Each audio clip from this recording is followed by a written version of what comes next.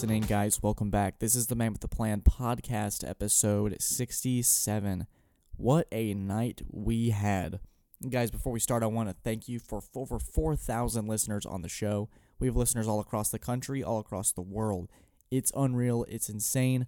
I keep stressing this. I can't stress this enough. Thank you guys so much for all the support you continue to give me, the show. It's an incredible community that we've built. It's an incredible, I just can't describe it. It's just awesome. But we have some things to talk about. Today we're going to talk about the national championship. And Tuesday morning, as you're listening to this, you're having to process what you just watched. That was probably the greatest national championship I've watched in a long time. It had a lot of things that you want in that kind of game. It has speed, power, focus, presentation, star players, underdog stories. So much went into that game. So since the 2016 national championship where Clemson beat Alabama, I think that and then the first matchup between Alabama and Georgia, and then obviously tonight were some of the best in terms of games, because I know Clemson fans are going, well, Grayson, what about 2018? I love that to death, but in the end, grand scheme of things, it wasn't a great game in terms of competitiveness, down to the wire, stories, just stuff like that. So Georgia, congratulations, you're the 2021 national champions, and they earned it all year. We heard about this dominant Georgia defense that started out that gave Clemson fits, the pick six with DJ Uiagalelei. Just a crazy sequence of events. Georgia goes on to win they won 12 games. They went to the SEC championship and got their big slice of humble pie and went on a mission, defeating Michigan in the playoff and now taking down Alabama. It was quite the matchup, and for a long time it was a slugfest. Both of them were trying to figure each other out. You had Bryce Young, who in the end a lot of people are going to point out that the loss of his top receivers in John Mechie and Jameson Williams played a huge factor into this. But when you not only lose your top receivers but have struggles with your offensive line, struggling to be able to contain pressure from players like Nolan Smith, Jordan Davis, Nakobe Dean, it's tough to be able to sustain an offense, keep it going. In the Cincinnati semifinal, they were able to run the ball efficiently, and Bryce Young wasn't asked to do much except for a really nice touchdown throw in the third quarter. So you had to really put it on the shoulders of Bryce Young, who threw over 55 passes. I think he was 35 for 57 for about 268, I want to say, a touchdown and a pick. It was a game that was a major slugfest. They were fighting, there were punches thrown, there were shots. I mean, you had the fumble with Stetson Bennett, you had the touchdown. In the fourth quarter, this was truly a fireworks show. Everything came together. You were glued to the TV. That's what I love about football, especially in these final games. You're glued to the screen. You want to know what happens next. You don't want to go on your phone to check your texts, your GroupMe notifications, or Twitter. You want to figure out how this game ends. And being at 6-9, then you go 9-6, then you go to 13-12, and it was Georgia's identity, what they built all year. Finally, the national media, the national stage, that audience that tunes in every January, they finally got to see what we've been saying all year about Georgia. Dominant defense. Their offense picks it up when they can, but this is a defense that dominates with speed, force, and then on the offense, they're able to use their run game to complement what they build on defense. And that finally came to fruition with this dominant national championship. Not dominant, but it was the final score would make it look like Georgia was up the entire time. This was not the case. It was a fireworks show in the fourth quarter. Stetson Bennett had the most of his opportunities, and let's just talk about Stetson Bennett for a second. What a story. In the national championship, you love having guys like Hunter Renfrow, freshman Trevor Lawrence coming in, Joe Burrow having a rebound, Tua and Jalen Hurts flip-flopping and having Tua come in and make the big play to win the national championship. Stetson Bennett etches his name into history, and it almost looked like it was going to be the other way with the fumble where he is escaping pressure from Will Anderson, who all night was just a game wrecker. Bama's defensive line was doing a great job of keeping them in this game, keeping Georgia contained. They really weren't able to run the ball efficiently until about late in the third and the fourth quarter. This was a game where you had to really wait to pull your punches. We had to wait to have that final uppercut. This was a game with everything. And I stress that everything. It was an entertaining fist fight. And about Georgia, about the 7th or 8th round, got that knockout. And didn't look back from there. You had, and I just want to go back to Bennett. I think I literally just said that, but just the comeback kid. Wasn't even the starting quarterback going into the Clemson game. JT Daniels was the guy. He was the guy Georgia fans have wanted to see. He gets hurt, and yet again, Bennett comes in. He did this in 2020. Jamie Newman transfers. JT Daniels hurt. Comes in. Stetson Bennett is the guy. He's the mailman. The game manager comes in, makes good plays, doesn't lose it for you. But everybody was waiting for JT Daniels to get his job back. But Kirby Smart and this Georgia faithful believed in Stetson Bennett. And Stetson Bennett, props to him for making the most of his opportunity, winning a national championship as a former JUCO transfer and a walk-on. I mean, literally, this is what the Last Chance U preaches on their show. Stetson Bennett's like their poster child for that kind of stuff. It is a great story and a great moment, so even if you don't like Georgia, you can appreciate the story of what Stetson Bennett built. He was emotional after the pick, crying with his teammates, giving everybody a hug or a high five. Even though you're probably like, I would just wish Clemson was in it, or I wish Cincinnati had their chance, you got to be happy for Bennett and all that hard work that he's put in. It's paid off. Georgia's built a culture. Kirby Smart, for all the things that I said. And of course, this is the year that I start the show, and I say that Kirby Smart needs a sense of urgency. I wonder if I can find that clip. Oh, I might. Who knows? But I said that this was the year. Georgia needed to find that sense of urgency, or we could start to be looking at Kirby Smart as Mark Richt 2.0.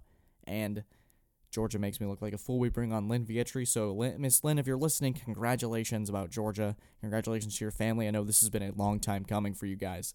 But, and if you guys don't know who she is, I've done Superfan segments with her. She comes on and brings a great energy and always defended her Bulldogs no matter what. And so it finally is great to see one of our podcast guests reap the benefits of their patience. Overall, a great night. For Alabama, it's just back to the drawing board. They're going to be back again in the playoff next year. I have no doubt about it. Nick Saban, Bryce Young. But the thing about Bryce Young is that he'll remember this. He'll take this to heart and work all offseason. He's such a well-natured kid, such a great guy. Great quarterback, too. Heisman Trophy winner. That certainly isn't a fluke. Having your top two receivers out hurts, but I think Bryce Young will learn from this, be able to correct some of those mistakes. It'll be all good. And for Georgia, congratulations on winning the 2021 National Championship. And guys, when I return, we will talk some NFL. Brian Flores getting fired. Week 18, Chargers-Raiders insanity.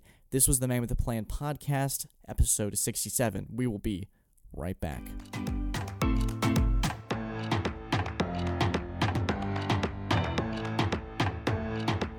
And we are back. This is the Man with the Plan podcast, episode 67. Okay, at the time of this recording, we're about 3 hours away from the national championship, and I thought, I don't want to stay up till 2 a.m. to make this stuff, because I am just invested in this new TV show. I've been watching the Boba Fett stuff. There's a lot of stuff that I want to catch up on before school starts, so I wanted to get ahead on the show and the editing process. So this is going to be the second segment of the show. We're going to talk NFL, Week 18, Brian Flores, the crazy firing, and maybe we'll preview the wild cards. I'm thinking I'm doing a later episode this week to preview all the matchups.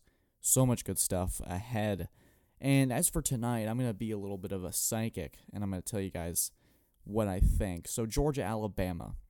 And I'm just going to do it real quick because I'm going to probably do a whole 15-minute reaction to what happens. I think Georgia's going to come in with a passion, and I think it's going to go very similar to last time, just be very close. I think Alabama takes it 38-34. I think Georgia's offense comes to play, but I think in the end, Nick Saban's experience will trump all. And as we go into the NFL, so you wake up in the Black Monday, as they call it. You have coaches getting fired, teams moving on. Some names we expected: Mike Zimmer, Matt Nagy from the Bears. Vic Fangio was already fired earlier. We expected Joe Judge in a way because of what happened, onside kicks in your own 4. It was really a mess. But what we found out this morning is that Brian Flores, the head coach of the Miami Dolphins, who, I may remind you guys, has the 10th highest winning percentage as a head coach since he's entered the Miami Dolphins job, and he was fired.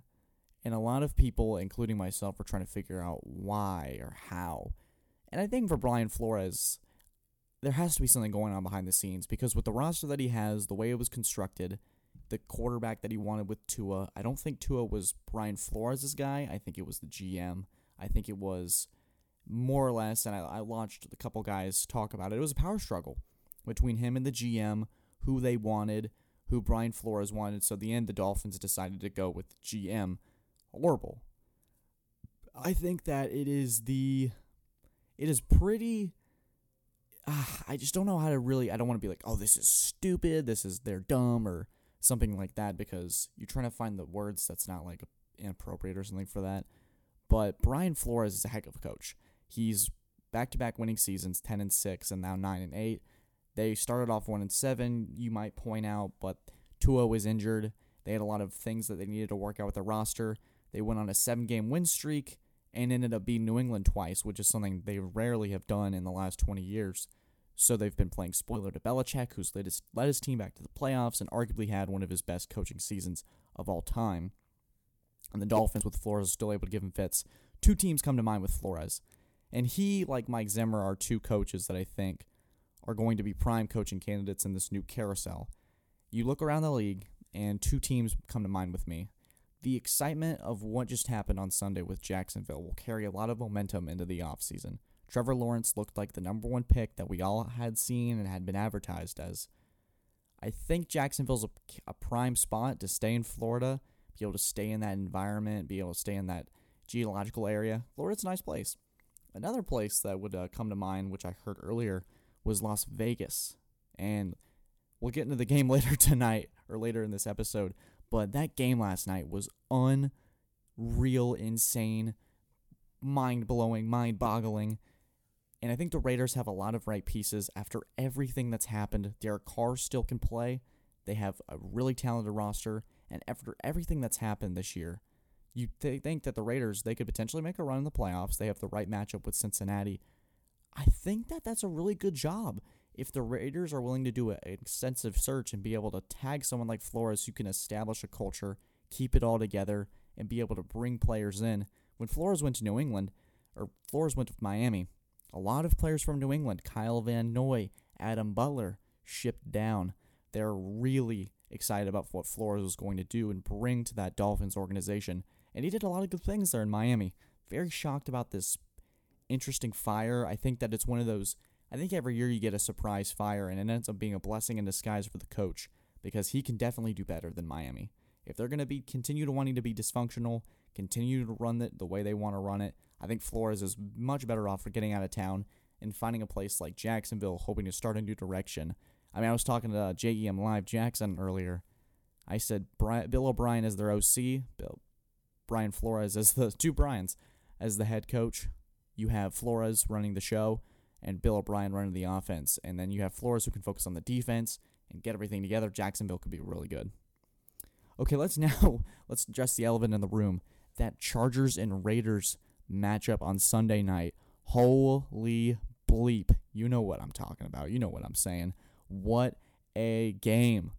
That was the craziest thing that I've ever watched since Rams-Chiefs in 2018, where they had to move the dates around. They had the firefighters come, 54-51. This had everything you wanted. In a Sunday night football, this is what the NFL wanted. Everybody's tuning in. You have the Chargers who make a crazy comeback. Justin Herbert proves why he's going to be a great quarterback in this league for a long time. They had a almost 20-plus play drive where Herbert was making fourth down, third down throws.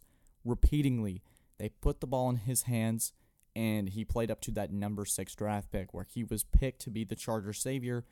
It didn't go their way, but there's a lot to be happy about if you're a Chargers fan. He led that drive. Those receivers and linemen were getting beat. Those linemen were getting beat by Crosby and that new Raiders D-line, Yannick Ngakoue, Max Crosby. There was a lot to be happy about. And I know you're going to say, well, he being Brandon Staley, called the worst timeout in NFL history.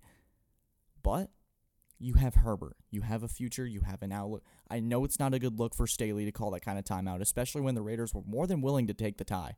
It would have been hilariously just the situational comedy with this is that you have two teams who could have easily just made the game pointless because at that point, Jacksonville beat Indy and they could have just tied it up and been on their merry way to the playoffs. And I like that they just didn't do that, but at the end overtime, they traded field goals and they had an opportunity to kind of just say, hey, do you want to tie? I mean, I want to tie. So the Raiders were running out of the football. The clock was ticking and the timeout was called with 30 seconds left. I mean, the Raiders were ready to just run the ball again and go back to the locker and say, hey, we made the playoffs. Let's go. But it did not end that way. And then you can see you can read the lips of the players. Were you going for the tie? Yeah, I think so. Oh, man. Crap. So there's a lot of comedic situations with the Sunday night game. A lot of cool stuff. You got to see the Raiders get in the playoffs. A lot of, I don't mean to shout them out, but Clemson receivers. Mike Williams had a huge game coming up with a game-winning touchdown. Hunter Renfrow had 2 for himself. Got called the route god on the NFL Twitter. A lot of cool stuff that happened. Great moment for Derek Carr, who gets his first opportunity after leading that team, having that MVP caliber season. Didn't get to play in the playoffs. He didn't get a chance to do so. Now he gets that chance. He led the game-winning drive. Josh Jacobs had a redemption where he's been kind of in question in that organization. Is he the guy? Is he the first-round pick that we wanted to draft? A lot of really redemption. They did it for John Madden, who may he rest in peace, after a season with Henry Ruggs, John Gruden, all this stuff with like DUIs, emails, controversy, deaths. The Raiders, it seems like a movie, it seems dramatic, but they were able to get it done, and it's unbelievable how they were able to process it, put it all together. I think that the interim head coach, Rick Bisaccia, deserves some Coach of the Year awards, and I think Derek Carr deserves a little bit of noise in the MVP discussion. He shouldn't win it because I think it should be Burrow or Rodgers, but I think he should be definitely in the discussion. Like I said about Burrow, the impact that Carr's been able to have, that stability, that confidence, that leadership, it matters, especially in years like this when the team goes up and down like a roller coaster. It's ridiculous. No team should have to go through that, but the Raiders did. It was almost like 5 or 10 years worth of controversy laid into 1 year, and it was not even just like a span of a year. It was like a 3-month period where it seemed like every single day something was happening. So congratulations to the Raiders. They got a great matchup in the first round. I really like them. I think we're going to do a dedicated wildcard episode later this week. But guys, I just wanted to cover some quick topics. Tonight, the national championship is here. I'm super excited about it. I hope you guys enjoy the game. If you're a Bama fan or a Georgia fan, Saban gets his extra title. Georgia gets their first one since 1980. So much exciting stuff to happen. We'll break it down at the start of the show, but you'll already have listened to that as this show concludes. Guys, thank you so much for listening. This was the Man with the Plan podcast, episode 67. Stay safe. Take care. Prepare for some great content coming to this podcast very soon. And stay safe. Have a great week, guys.